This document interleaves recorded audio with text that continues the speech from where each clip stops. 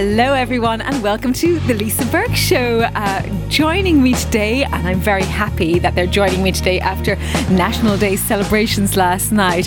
I've got the Asteroid Foundation, Asteroid Day. We're going to talk all about this with Marcus Pyer and Anna Bordes. Welcome to you both.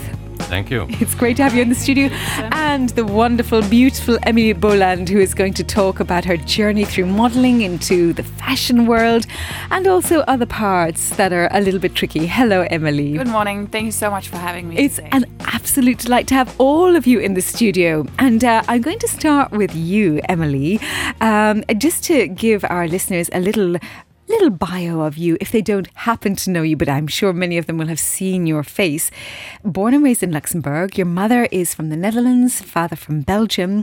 You love horse riding and you have a horse called Prada, but you did also study management in Luxembourg. But when you were pretty young, at 16, you were signed to a modelling agency. In 2016, you participated in the beauty competition Top Model Belgium. You ended up in the finals there. You won Miss Luxembourg in 2020. And after that, very actively volunteered with many, many great organisations in Luxembourg. And then from this work, you were on the committee Miss Luxembourg. And excuse me, I did not go out celebrating. This is not a day after COP, everyone.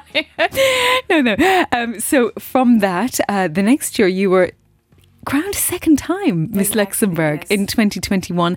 You represented Luxembourg in the Miss World in Puerto Rico for a month. And then you've also founded your own clothing brand in 2023. So wonderful achievements at a very young age. But it does come at a cost. So we will exactly. talk about this as well. And you've been very open about the struggles that modelling can bring to a young mind. But let's go back to when you were 16. I mean, you are beautiful. Oh, thank you. You are tall. Talk to us about how it happened to you. So actually, some friends of my mom, they told me, oh, you are so tall and you have like this potential to be model. So we know someone who has a model agency. So I met them and immediately I signed up a contract. And then I had immediately jobs. I had more like catwalk shows than photo shootings actually. And immediately I felt the pressure because also when you are 16, you are so young and you want to like look like the top models, you know, like at this time Heidi Klum was like everywhere also because of her own show on the German TV that I was watching.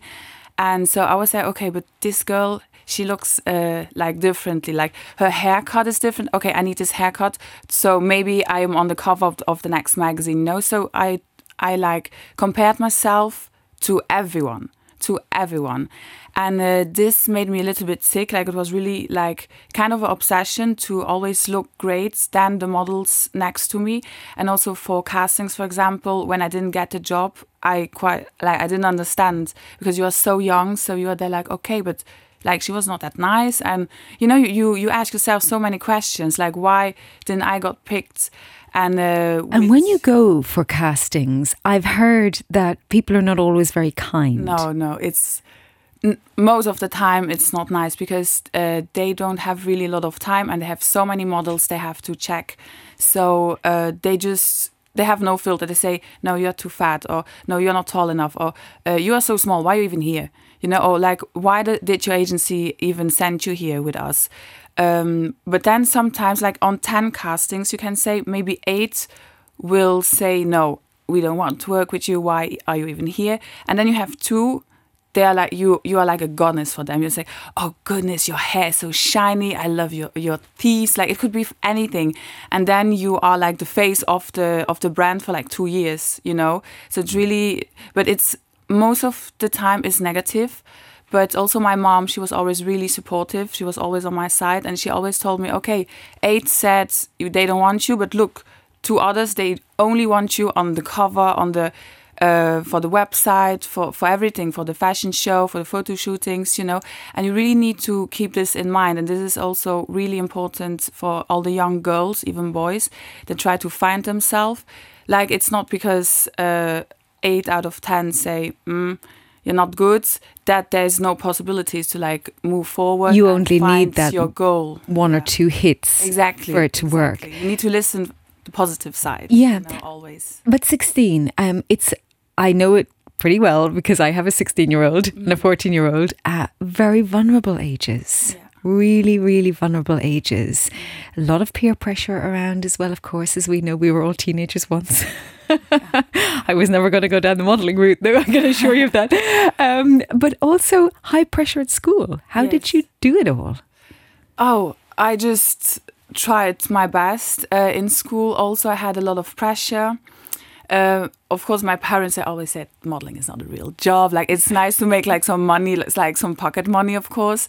But I was so into this modeling, and of course, I did my homework. I always learned for all my tests, But it was a lot to take, a lot. And then also a lot of jealousy in school, because sometimes I couldn't go because I had like photo shooting.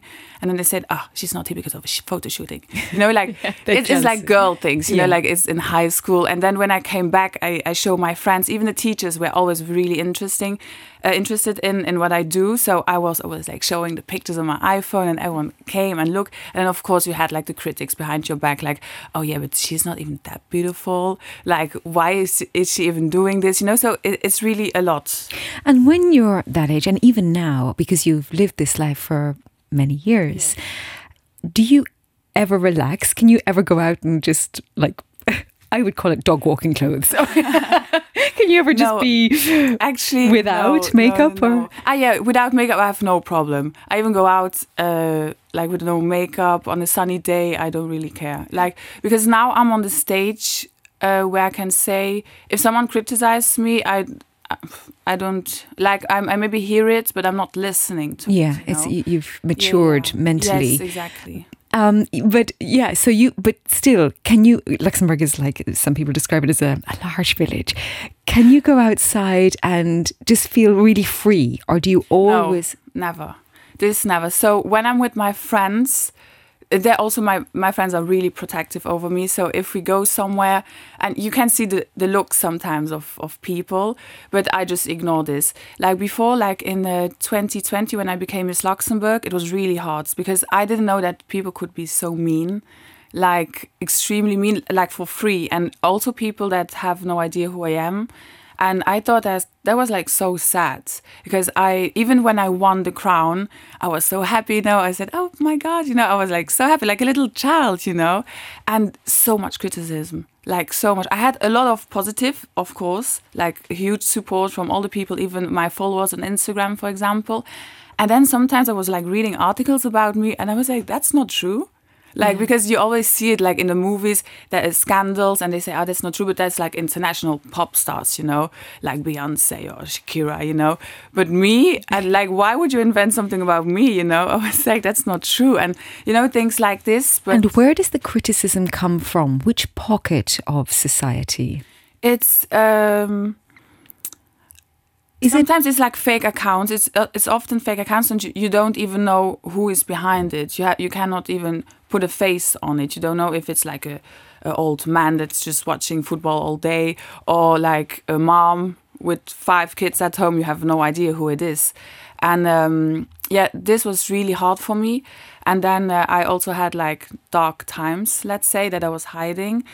And now, like after 3 years, now I can say I live my life. Like, I'm over this. This is why I let go a little bit of the title Miss Luxembourg. I did my job. I did everything I had to do.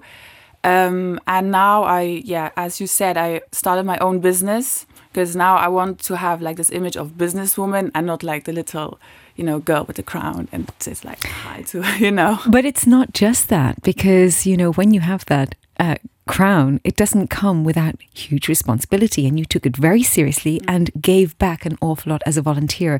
So talk to us about how you became Miss Luxembourg. So everyone was asking, why did you participate? And me, it was really with the crown. I wanted to have like a huge platform and to influence people, to help other people. So I immediately started to look for associations and families in need. And my heart, I have to say, went immediately to Tent Boutique. It's an association in Bergen, which is also supported by Xavier Battel. So this is an association where supermarkets, they bring food they cannot sell anymore, or they just give it for free to us, and we will give it to the families in need. And first, I didn't realize that helping could also, how can I say, the sadness that I saw in the people, I took it with me at home, and sometimes I was crying so much because I came home, my fridge was full of food, even sometimes so much that I had to throw it away, And then when you help people, because once we had like pasta and I wanted to give it to a woman, and she said, no, I don't have a kitchen at home. And when you hear this, my heart broke in 100,000 pieces. I say, we are in Luxembourg, because we see it on the news in Africa, they don't have water, they don't have, all this what we have. And I took all this with me, and it completely broke me because I didn't understand. I said, how is it possible that in Luxembourg, she doesn't have a kitchen? She cannot eat pasta. Yeah, we don't think about the poverty Absolutely in Luxembourg, not, but it does exist. Exactly. Because the cost of living is so very, very high. Yes, that was the issue. Because they all had a job. So Tandputik is not where homeless people come. It's everyone has a job, and maybe only the father, and then the mom has no job because of difficulties in language, for example. And then they have 2-3 kids. And then, the boy wants to go football. The girl wants to do horse riding, and all these costs. And that's why, when I saw this, I was there, okay, I need to help more. So I was really helping so many associations, Krebskrank Kanna, Stem von der Stroos. Also for Christmas, I was volunteered to give a hot food to homeless people in Luxembourg, So, but I have to say, I was never so happy to help. But then again, when I came home, so often I was just crying out my tears because I didn't understand. It was like... It emptied you. Yeah. But you did it again. You became Miss Luxembourg again. Yes. And then you went to represent the country in Puerto Rico at Miss World. Yes. That sounds terrifying to me. No, it was one of the best experiences of my life, because you could see the different cultures, because normally you see it in the books and in the movies, but they could really live it, and you can see it immediately. For example, the first dinner that we had, I had some Asians next to me, I had from everywhere, from Latinos and you can also see how you eat, how different everything is. For example, we the Europeans, we have the entrance, plate, dessert, and then you have the Asians, for example, they just take everything, but they share. Because first I was like, oh my God, geez, this girl is taking everything. And I was like, oh my God, are you that hungry? I'm glad to hear they're eating. Yeah. No, but then they put everything in the middle and they say, yeah. And we eat really together. And then you have some, they eat with the fingers, where other cultures would say, oh my God, why are you touching my food, And so, but I love this experience just to see how they live. So it sounds actually very positive. Yes. Not always the image we're given by Miss World if we read about it. Yeah, it's a lot of pressure because, of course, there's another crown to win. Yeah. This world title. And there are a lot of countries where the girls are really pushed into this. It's, I would say, more the Latinos, everything which is Latino side. They're really, educated just to have this one crown. And this you can really see. You have other countries, we are happy to participate, like me. I was there oh, hey guys, I did my job, I did all the interviews and everything, but you could really feel the pressure while we were going near the dates of the show, and there you could really the girls changed a bit, still nice, but the pressure was present. They were holding themselves together, yeah. Thinking about what potentially could be won, or more likely, because there's only one crown, could be lost. Yes. Now, you've alluded to this before, the fact that there's an awful lot of constant pressure. You can't go outside without being recognised by a lot of people, etc. And it comes at a young age. And that did dig into you, and you opened up about suffering from depression. Yes, exactly, yeah. Was there a trigger, or was it just the constant kind of... Well, you have everything. You have the social media pressure, because you came through that with the social media pressure, and the world of fashion. Mm-hmm. Was it all of this, do you think? Yeah, it was always little by little. And then because even in my friends group, I'm like the strong person. Like if someone has a problem, they come to me. You know, if they need to cry, they come to me. But then when I said, oh, I'm not feeling very good, it's, oh, you are strong, that's okay. You know, like they didn't realize that I also could have those problems, because they always see this strong personality and always fighting for everything, always doing anything, you know. And yeah, it started at a really young age. And it was always more and just taking. And for example, when I was helping the associations, I could feel like, I think I'm depressed actually. And then I was thinking, okay, those people have nothing, and I have everything to live good. So you didn't. So I was like, you are not allowed to be sad. You cannot be sad. Your fridge is full. You have hot water. You can take a shower anytime. You know, I have a roof over my head. Don't cry. Like, you are not in a position to feel bad. And I was telling this all the time because I saw the real struggle. And this was also like me against myself. Like, no, don't be so negative. Yeah, you don't have any reason. And then I had a really toxic relationship, also toxic people. And this for me was like where I completely lost it. I had like overdoses with Xanax because I asked my doctor to have like pills. Also like in public, sometimes I was like shaking and I was not feeling well. Like sometimes when I was at the events, I just started to cry. Like I just felt like panic. In me, panic attacks. I immediately went to the toilets, for example. I locked myself up, sometimes with a friend, because some of my friends, they knew. And then I was just crying, like for 2-3 minutes. I put the makeup back on and then go like with a smile, like, hey, it was so nice, you know. And then this toxic relationship I was in, I was completely destroying myself to try to fix someone I didn't break. Also because, of course, I always want to help. And this was like, when I realized, okay, I did overdoses. Like, as I said, I have everything in life. Like, I have a huge family, supportive. I have lovely friends. I have a job, you know. And I was like, no, this is not possible.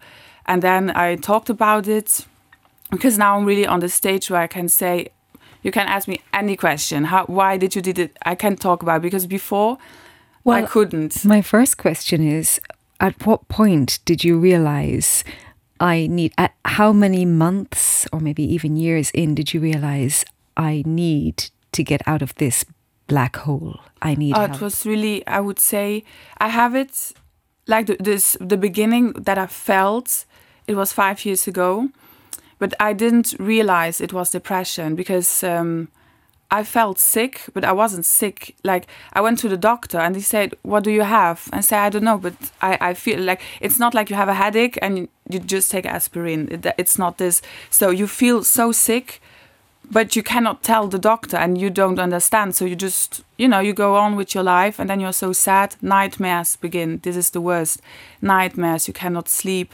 And then also all this overthinking, like what people would think about me. And then also I had like a huge team behind me on social media, what I can post and what I cannot post. And then sometimes I wanted to post something, and then I posted it, and no, delete it. Are you crazy? You cannot post this. So I deleted it. So your life was controlled. Yes. And you had lost control of your own life. Yeah, completely. And then also sometimes I had to post something, and I knew, I just felt that's bad. Like, that's a bad idea. Also because it's not representing me. So sometimes like something really. So you really did have to post this perfect image. Yes. And you had to almost live up to that image. Mm-hmm. Exactly. That was being portrayed on social media. But I think it's so much more valuable for all of the young people looking up to you to post reality. Yes, exactly. For example, really stupid example. I was eating a pizza. Can you imagine? I was eating a pizza. So I posted it because I like pizza. Who doesn't like pizza? I got messages like this from my team saying, why are you posting this? Are you crazy? And I could understand, because they said, why are you supporting fast food? But then on the other side, everyone loves it. Come on, like, you cannot tell me you never went to fast food restaurants, But pizza doesn't have to be fast food. It can be made very well. It was a good pizzeria. It was a really good pizzeria. And then, you know, you feel immediately this attack and say, oh my God, I ate a pizza. And I feel bad for eating a pizza, and I love pizza. Do you still have the same team around you? For No. Okay. No. Sure that something happens. No. Now I have another team, and I really like my team because it's not just my image, but also me personal. They said, are you okay? Are you okay to go to this event? If you don't want to go, it's okay. And they really ask me, like, they don't judge me around like a little doll. Like, they don't say, okay, you have to go there at 8 and then there at 9 and then do this interview at this. And then don't forget to post this. And then you have to tag this. You know, it's a My whole gosh, that huge sounds thing. horrible. Sounds really pressurizing. I could, like, when I won the crown, I was like, okay, this is probably going to be my life now. Like, you see it in the movies, like, you can imagine, but when you feel it, it's something totally different. Yeah.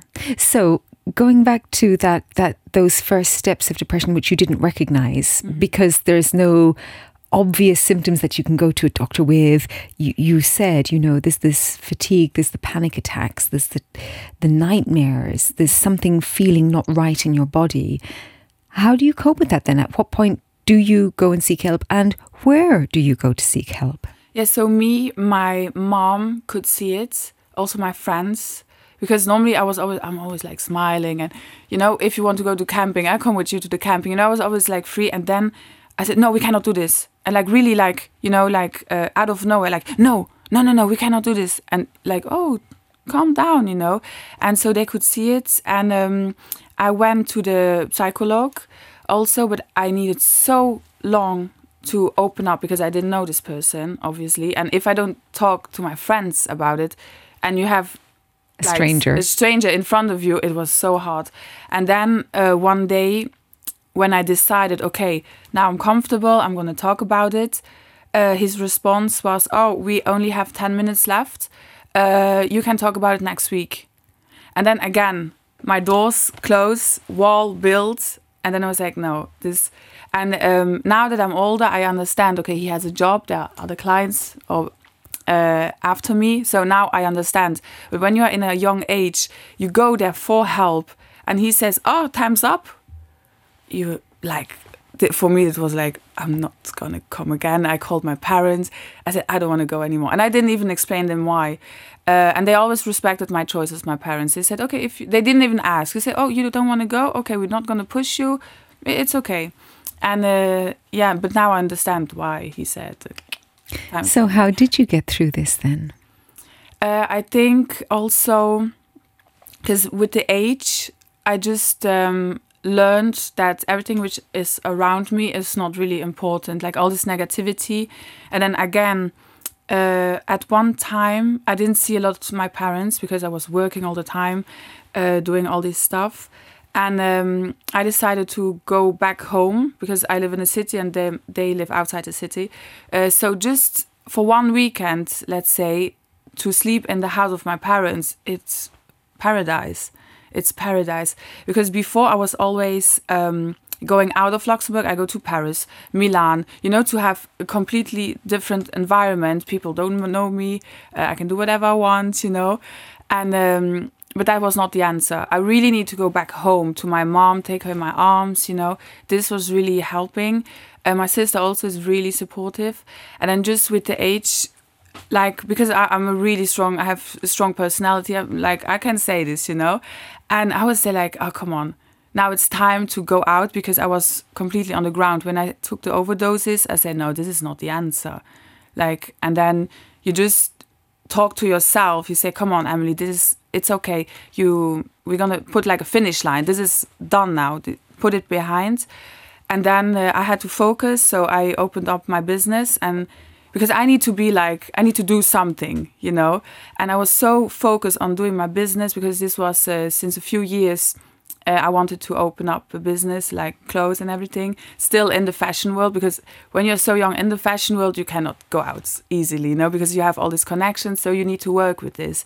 And it was really, for me, I really needed to fall hard to realize, okay, enough. This is enough. But it sounds like you brought yourself back up. Yes. Without external help, but with the support of a great family. Yes, exactly, yeah. And you did it by focusing hard on a different goal outside but connected to the world you're in. So it wasn't a completely separate industry. It's related. It's something you had credentials in, you knew about, you could be an ambassador for, you could talk about it, and people absolutely believe you, because still at a young age to set up a fashion label is no mean feat. And you're wearing it now, and it looks beautiful. So tell us about the name. What's the name? And so it's Beaugère, the name. And now, it's online on the website. I only have a website.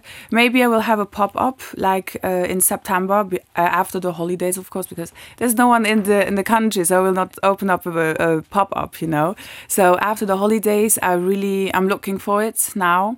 I would like to be in the city center of Luxembourg, and I just feel so great to draw something on the paper and then to send it, and then the clothes come. It's like a dream come true. Like sometimes I'm there, like I'm not realizing, because I just draw it on the paper and now I'm wearing it, you know. And it's amazing feeling. Well, congratulations! I was on your website yesterday. I was looking at the clothing. And when it comes to people who are modelling your clothing, and given that you've been in that industry, you've lived that industry. And, you know, I spoke about my teenage daughters, but just thinking about women, shapes and everything else. I know, Anna, you're an endurance sport athlete and you're very beautiful as well. I can tell you about my background, and, you know, I can relate to your story so much. Go ahead. Just about, you know, the body image. I struggled quite a bit when I was a teenager, and actually everybody at my school, they just like, Anna in sports, like it's impossible, you know, this chubby teenager. You know, I was always the last one to be picked when it came to some team sports at school. And well, it was just till when I met my husband, who himself, he's quite into sports, and he just said to me, like, try it, you know, why do you set this barrier for yourself, you know, why do you think you can't do it? Just try, you know, and you see, you know, you do 1 kilometer today, you do 2 tomorrow, you do 10 in a week. And then you end up in the mountains in France. And now I ride like 80, 100 kilometers on a road bike. Wow, that's really impressive. That gives me a little bit of hope, a little kernel of hope that I could manage to do it. That's really, really good to hear, Anna, as well. But I just want to kind of, you know, parcel this conversation. When it comes to women, I've also heard the story that actually, and I suppose at the moment, fashion is still mostly targeted at women, though it's changing. Women who have the money to spend on fashion tend to be older, and there is a slight movement, to have older women as models, to have different sizes as models. But I did actually hear from actually a fashion person in Luxembourg. She herself is an older woman, but she has a fashion label. And she said, but the clothes look better on young, thin girls. Oh, yeah. You hear this all the time in the modeling world.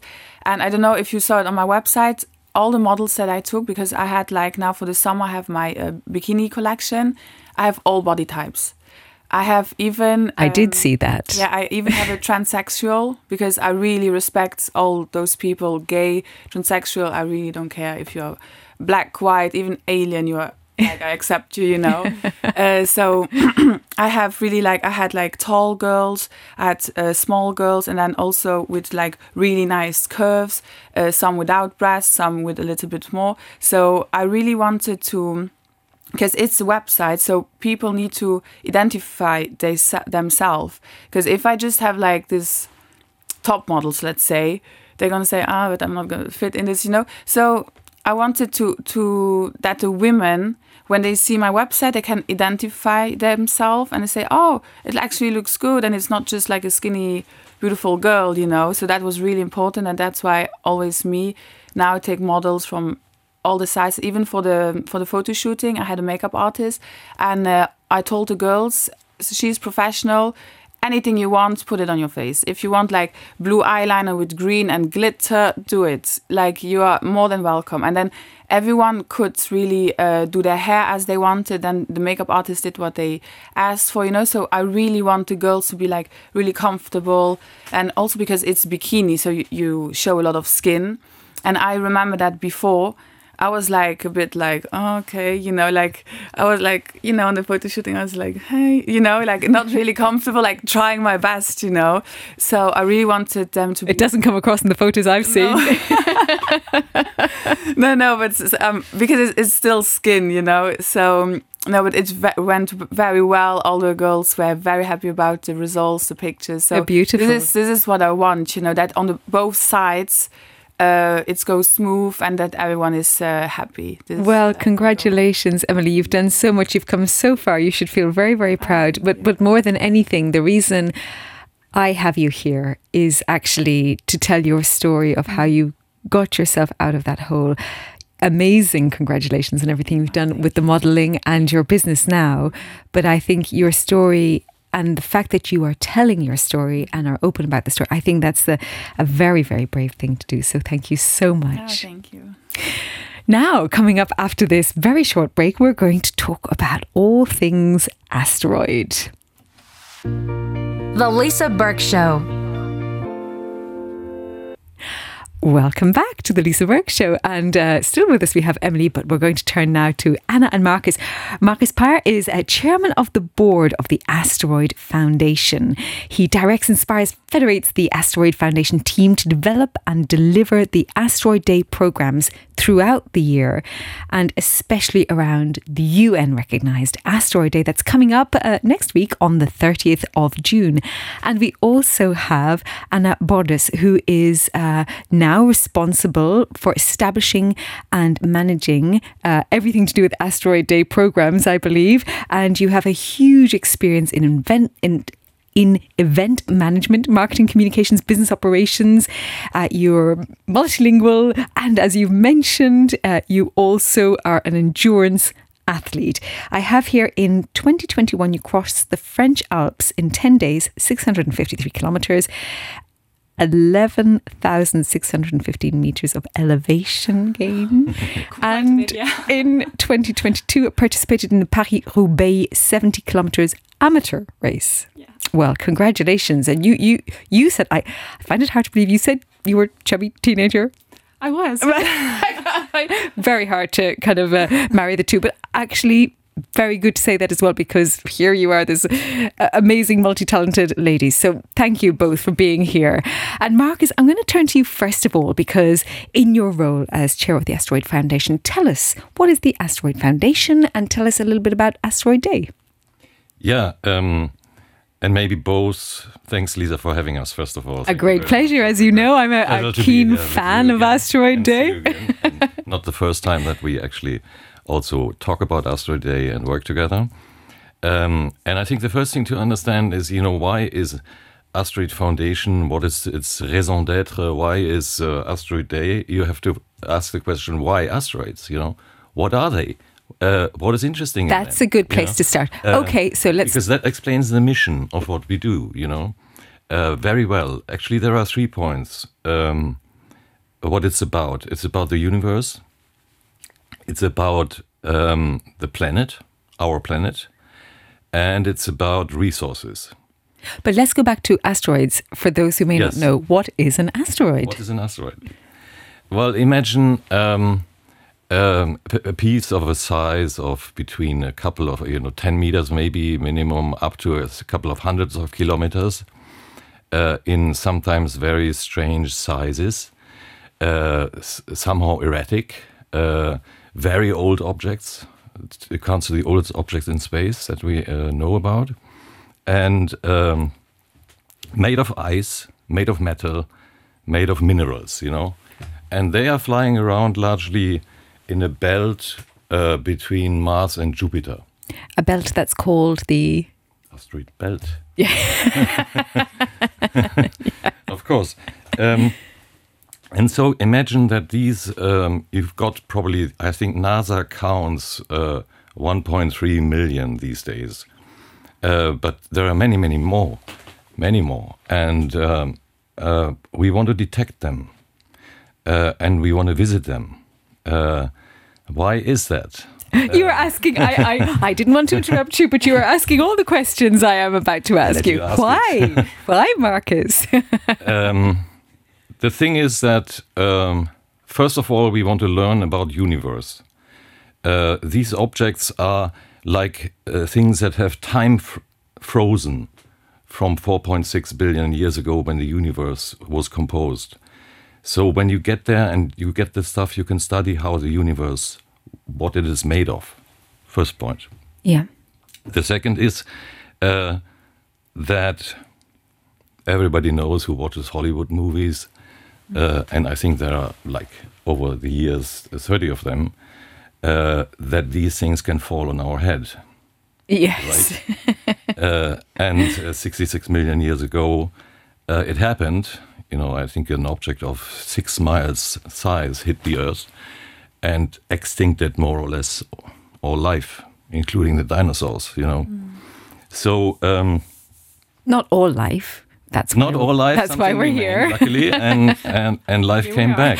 Indeed, yes. And of course, there is this, you know, fear of humankind to say, does this happen again to our planet? Yeah, and repeatedly it happened. Not that size, but significantly. You know, asteroids hit the Earth.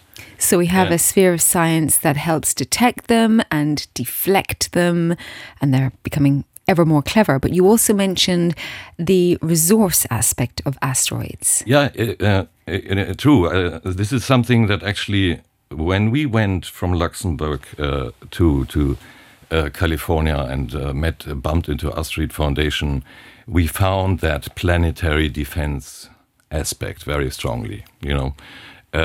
And this was people around Google and close to Hollywood. Brian May, the Queen guitarist, was one of the founders. Because he's not just a Queen guitarist, he's also a very keen astronomer. Physicist. Yes, yeah. Yes, he is. And we were at the time in the spirit also of developing, I think in the beginning we called it space mining. Yeah. That was an idea. To say, how can you mine? I mean, Luxembourg is a mining country, right? So we were not surprised that they were thinking about mining other things than the Earth, you know. And actually, that meant you look at asteroids not only glass empty, but glass full. They can fall off on our head, but they can also be mined and you know, be a resource for us. They are full of metals of extreme value, minerals, all stuff that you would need, you know. But it's not the most obvious thing to think about. Somebody had to think, how are we going to get there? How are we going to reach them precisely? But they can do that now. Yeah, but, I think it was in that vein, in this double sense that you have to work on planetary defense and you have to work on the resource question. At first, all public institutions, especially NASA, but also ESA, started to invest enormous money into asteroid missions. Just to say, for those who don't know, most people know NASA, but ESA, to my surprise, not everybody knows that ESA is the European Space Agency. I was quite surprised that not everybody knew this, but they don't. It's a question that angers us sometimes, you know, when we see our kids running around in the cities and they wear NASA T-shirts because that is a real brand. Oh, I've bought mine ESA ones. And we wanted to develop the ESA brand and said, thank you, let's wear ESA T-shirts. Except I bought them at ESA, and not everybody. You see, ESA need to kind of like, you need to. There we go. Emily, I knew there'd be a link. Yeah. Boucher is going to now release an ESA. Yes, there we go. Yeah. We just invented that. Yeah. You know, Luxembourg is also very lucky to have a Luxembourg Space Agency. That's absolutely true, Anna. Talk about that, yeah. Very important, yeah. Mm-hmm. Absolutely true. And that set was founded about 6-7 years ago, something like this. And that's really not just LSA, sorry, Luxembourg Space Agency. We've also got Asteroid now, which is very much in the vein of what you're talking about, which is space resources. Yeah. And the LSA, the Luxembourg Space Agency, is the main sponsor of Asteroid Foundation. Yes. So this is fantastic work, and we are very close and very glad that we have them on board. And actually, they take a major role in placing how should we say, showing that Luxembourg is much bigger in space than on Earth. Well, yes, I didn't. That is the thing, because Luxembourg is one of the key players worldwide to run space programs. So you've got a very large country, US, and you've got a very tiny country. They are both enormous pioneers, Yeah. And it has to do with the satellite business that was started here, which became world leading. And then it had to do with, we were adding other elements. And now we have a cluster of, Anna, I don't know, 70 or 80 space-related startups that LSA collects and supports and gathers. This is fantastic work. And they all work on mission. I'm not saying that they work on asteroid missions necessarily, but it doesn't matter whether you have an asteroid mission or a mission to Jupiter. Mars. Because the or technology is you need linked. the same pieces, Yeah, you need the same technologies. Yeah. You need antenna, you need solar cells, you need Robotics. tanks, your robotics, artificial intelligence. So Luxembourg has a significant space cluster, has built that. And then back to resources, we have to say one thing, which is also a little bit typical for Luxembourg, gladly enough. When you look at who owns these objects, basically, right? Then you have probably legal questions, when you want to do business and say, okay, let me work on mining asteroids. And this might happen in 50 years, I don't know, but you have to start to work on it, right? Can I be sure that what I collect there is mine? The legislation framework. So Luxembourg said, let's do a legislation on it. They made a space law. And the space law was based on, it's actually like the international sea. You don't own the sea, but you own the fish you fish, right? So we did a similar thing, which then attracted not only European, but also American companies to say, safe haven for our legal issues, right? If ever somebody claims that I don't own what I get there, we can see us in front of Luxembourg court and clarify that. So how does that work then? Luxembourg has its eye on a particular asteroid and says, okay, this is ours and we're going to legislate that is so. No, you can't legislate that a celestial body is yours. You can't. But what you're taking against, from it is... But you could say what you exploit from it. And so that's where the parallel is with the oceans. And the paradox. What you're taking from the asteroid, which makes up the asteroid, belongs. Yeah, but I mean, you can, let's argue about the same concept for the oceans, But fish regenerate. I mean, actually not at the point of... You're not taking water out of water, true. Yeah.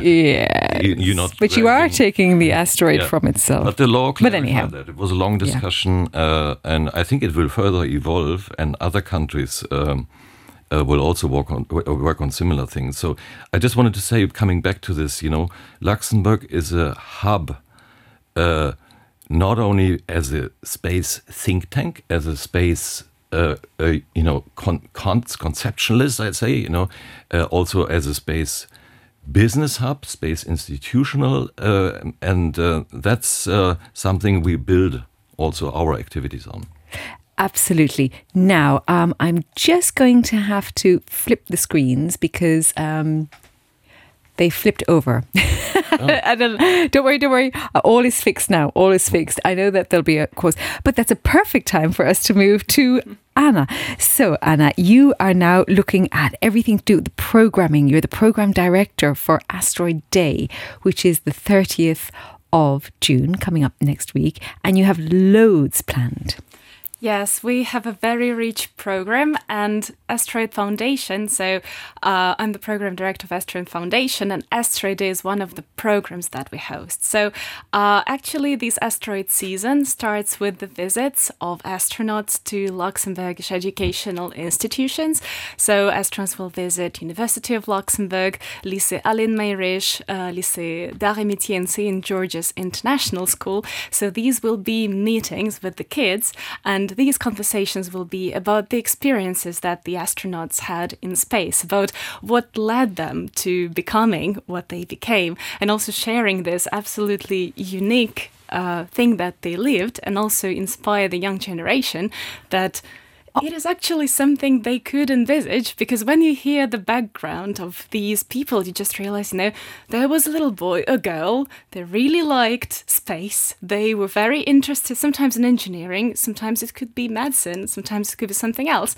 And then they ended up being astronauts. So on that point, I was very lucky to be working with ESA not so long ago in Matera in Italy, near the Italian Space Agency. And I met a reserve astronaut who went through the most recent astronaut application procedure. He got through 22,000 people to become a reserve astronaut. And actually, to your point, Emily, what he was explaining to me is that he's not currently on social media because all of the astronauts who are, once they become the astronaut in space, they are bombarded on social media. And again, they're not prepared for this, except he told me that in fact he said they're like a little bit like this hat that I'm showing up to you.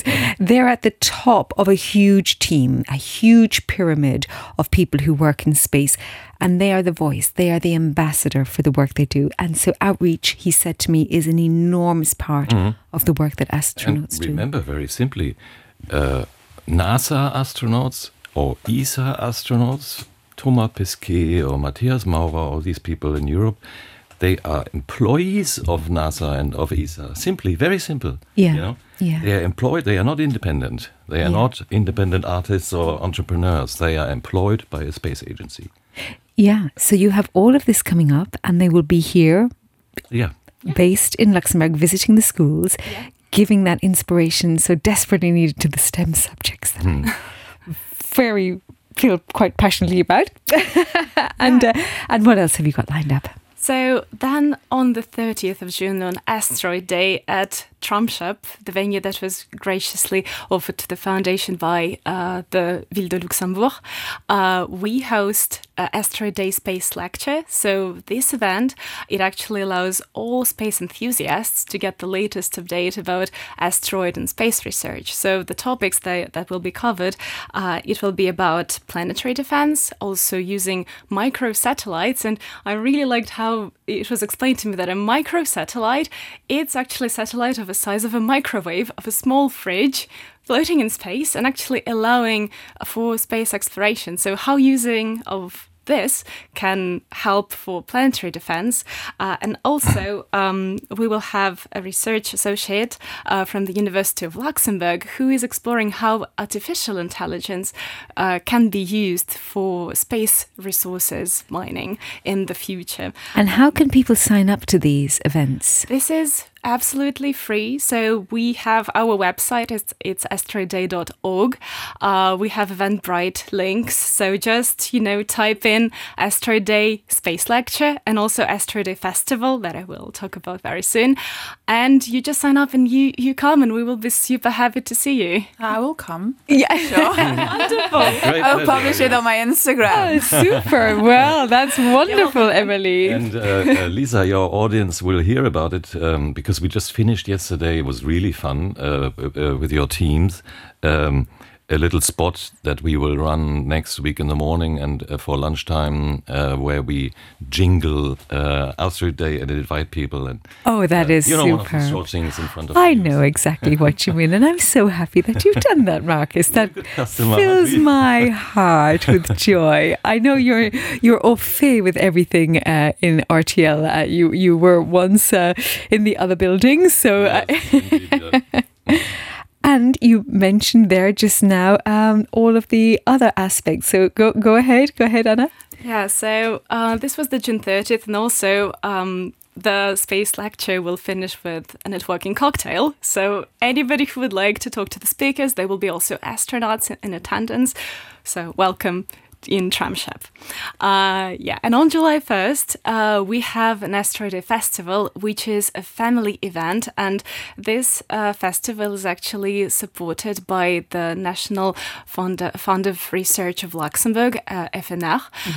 And it's actually, the goal is to promote asteroid and space research and to make it accessible for the general public. So it will be a very fun day. So starting at 10 o'clock in the morning, finishing at 6 o'clock in the evening. Where? in Tramshap. Oh, so there's only one venue to remember. You just remember Tramshap, Limpotsburg. Everything will be there. Everything Asteroid. Okay, yeah. Friday, Saturday next week. Join us, and it will be a mix of presentations on variety of fascinating subjects. So the astronauts will cover past and future manned missions in the morning, so wake up early. Come over, don't have too many cocktails. Don't Not yet. keep your brain fresh for all this wonderful information. Then there will be an astronaut autograph session in the morning, so there will be a chance to get it. We will also talk about data sonification, which is an absolutely fascinating subject. Data sonification actually is used very much by astronomers and visually impaired astronomers to analyze data. So it's actually taking data and transforming it into sound. And it's absolutely fascinating. I know a little bit about this, and actually, when you were mentioning, Emily, that the models you choose can even be an alien, I was thinking about the cyborg that I once interviewed. I've forgotten his name, but he literally is a cyborg, and he had to fight to have this antennae put on his passport. And so he picks up frequencies, and he's an artist, and he literally transfers frequencies because he cannot see colour into art that he hears. But data sonification, it's really interesting in that you can look at data in a completely different way. Absolutely. Through You can also sound, feel it. yeah. It adds some emotional aspect to the data. It's not just graphs. It's not just data sets. It's actually, there is some emotion attached. Oh, yes. Yeah, they can make music from it. Well, it sort of is music in a way.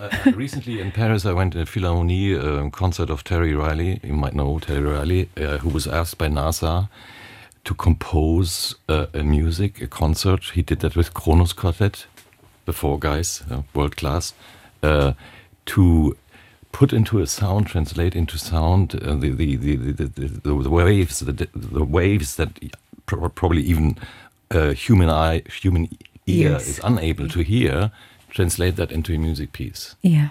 Which he did with images. Was fantastic. It was really sounds absolutely wonderful. You need to bring them to Luxembourg. Yeah, I'd love to. Yeah. There we go. That sounds like it'll be perfect for, Yeah, go ahead. I know we haven't finished our day, Anna. Oh, well, I can talk for hours. We have a very rich program, as it has been said. Well, at 2:00, it will be super exciting. We're so honored that Luxembourg Space Agency will announce the finalists of their competition, Astronaut for a Day. And also in attendance of the Luxembourgish ministers. So there will be Franz Fayeux, Claude Maïch, George Engel. So everybody also is very welcome to see who is going to be chosen to become astronaut for a day. And what do they get then? Where can they go? What's the prize? Oh, it's actually a zero gravity flight. And can people still apply? Oh, well, unfortunately, it's over. Oh, no. I would have Now it's the final stage of the competition, but there were a lot of... Do you know who would have loved that? Sam Steen. Because once... I was about to say during his show, not during his show, after his show, we were looking at zero gravity flights together, and he was saying, now this is how it works, Lisa. And he's really keen on understanding the physics of zero gravity flights. Yeah, it's fascinating. This was a competition for Luxembourgish high school students. Oh, how fun. Yeah. It's really in this so Luxembourg Space Agency, they have a very great objective of pushing space education and also allowing people to access it. And so this is one of the programs in this framework. And also Asteroid Foundation and our activity, we're aligning to this goal of promoting space education and showing to the people. So, all the topics that we will cover during these days. And also there will be interactive workshops where the young audiences on the 1st of July will be able to discover robotics programming, will be able to build their own Mars rover model. Yeah. They will also discover space resources sharing platform. And there will be so many exciting things, a pop-up planetarium as well by the Museum of Natural History of Luxembourg. So there will be so many different things. And yeah, we just want to show that space is, well, even if, you think, okay, I want to work in space, I will probably become an astronaut. But actually there are way more opportunities than a that. lot of jobs. Yeah. What I'm thinking here as I'm listening to you and your excitement, I'm also thinking that Luxembourg is doing an excellent job of trying to push that education for the future workforce it requires. Yeah, I mean, we know that there are a couple of high-tech sectors which are hugely important for our economic development, for our societal development, the digitalization, connectivity, what they drive. And semiconductors, I don't know, wherever you go, space plays a key role.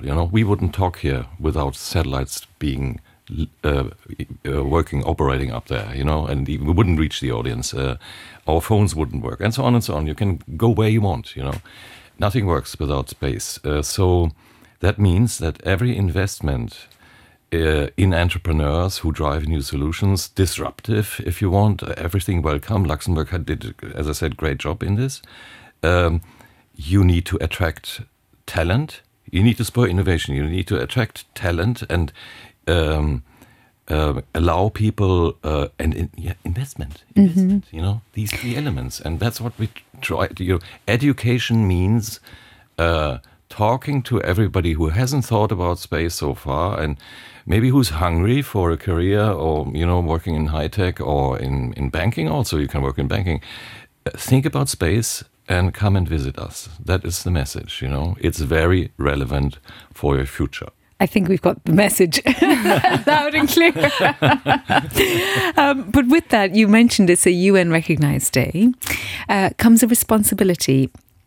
And anytime I attend a space conference or event, I come away feeling a little bit scared that there's an awful lot of debris up there and some people are not acting responsibly when they are throwing. There's a lot of stuff up there that we don't even hear about. There's the whole military side of space as well. Yeah. And so we need to be taking greater care and responsibility, and there should be a real drive for ethics in space. That's what I think. It's a real issue. It's very high on the agenda of international institutions, governments, name them. And it is. There might be a movement, when you have these discussions, you might say, for example, take industrialization or take the number of planes or cars or whatever, You can always be regressive, I don't know whether that's an English word, yes, go back Yeah. and say, stop it. Forbid the cars, forbid the planes, no growth, finish, end of story. World stays like it is, This is naive and it will not work like that. And you and I, we don't want to live in a world like that, where an Orwell state tells me that the number of planes is limited to what? You have to find more clever instruments to get this managed, right?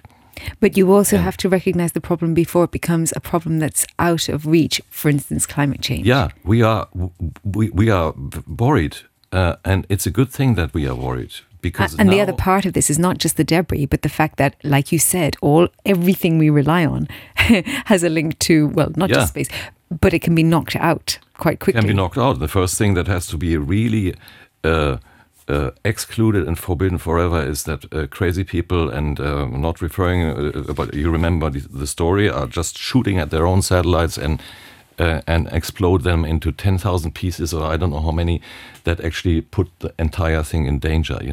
The thing is that you have to imagine, when you talk about debris in space, that these objects don't fall down like they would sink in the sea or whatever. They fly forever. And then they also become another possible risk to hit another satellite, for instance. Yes. We have to combine, that is the big challenge, several things. The fact that there are thousands and thousands of satellites up for launch, and there will be, we need them. And they're coming from private people also, like SpaceX and Elon Musk. And there is more and more investment. States do the same. An African country has registered, I think, a constellation with 300,000 small satellites, stuff like that. Everybody wants that. We have to live with the fact. We did that in air traffic, right? Remember, in the 50s, I mean, we know it from history from our parents, flying was very exclusive, like flying into the atmosphere, out of the atmosphere today, nearly. Yeah. These days, then, especially up to COVID and now again, we have millions of planes and flights and everything. And are we able to manage it? Yes, we are. Are we able to talk about more sustainable propulsion systems for flight? Yeah, we are. Just last week in Le Bourget, we were talking about hydrogen, using hydrogen on planes, and Airbus was presenting something. It's all possible with a little bit of goodwill. So, ban on the rogue states who don't behave, absolute ban, and we do that. And then goodwill and good engineers and good politicians to get the regulation right and use the right technologies. There are clean space initiatives. And what we work on is to answer that, like a vacuum cleaner, how can you capture the dead bodies without capturing the microwave ones that we so it's in progress. I know we could have another show on this, and I would like another show on this. You would do well, because it's a hugely important topic, and there are some people also here in Luxembourg very responsible and very knowledgeable, much more than me, working on it. Well, Marcus, Anna, we will all be attending as much as our lives allow next weekend. We're so grateful for your time, your expertise, your energy and experience bringing these huge programs to life in Luxembourg and really setting that spark, that ignition, that catalyst for young people to really want to become working in space in some capacity. And Emily, thank you so much for sharing your very, very deep and strong story with us. It's a great pleasure to have you, and congratulations with your Bougier label. And maybe one day you will have Issa on it. Who knows? Thank you all so much. Thank you. Thanks a lot, Lisa.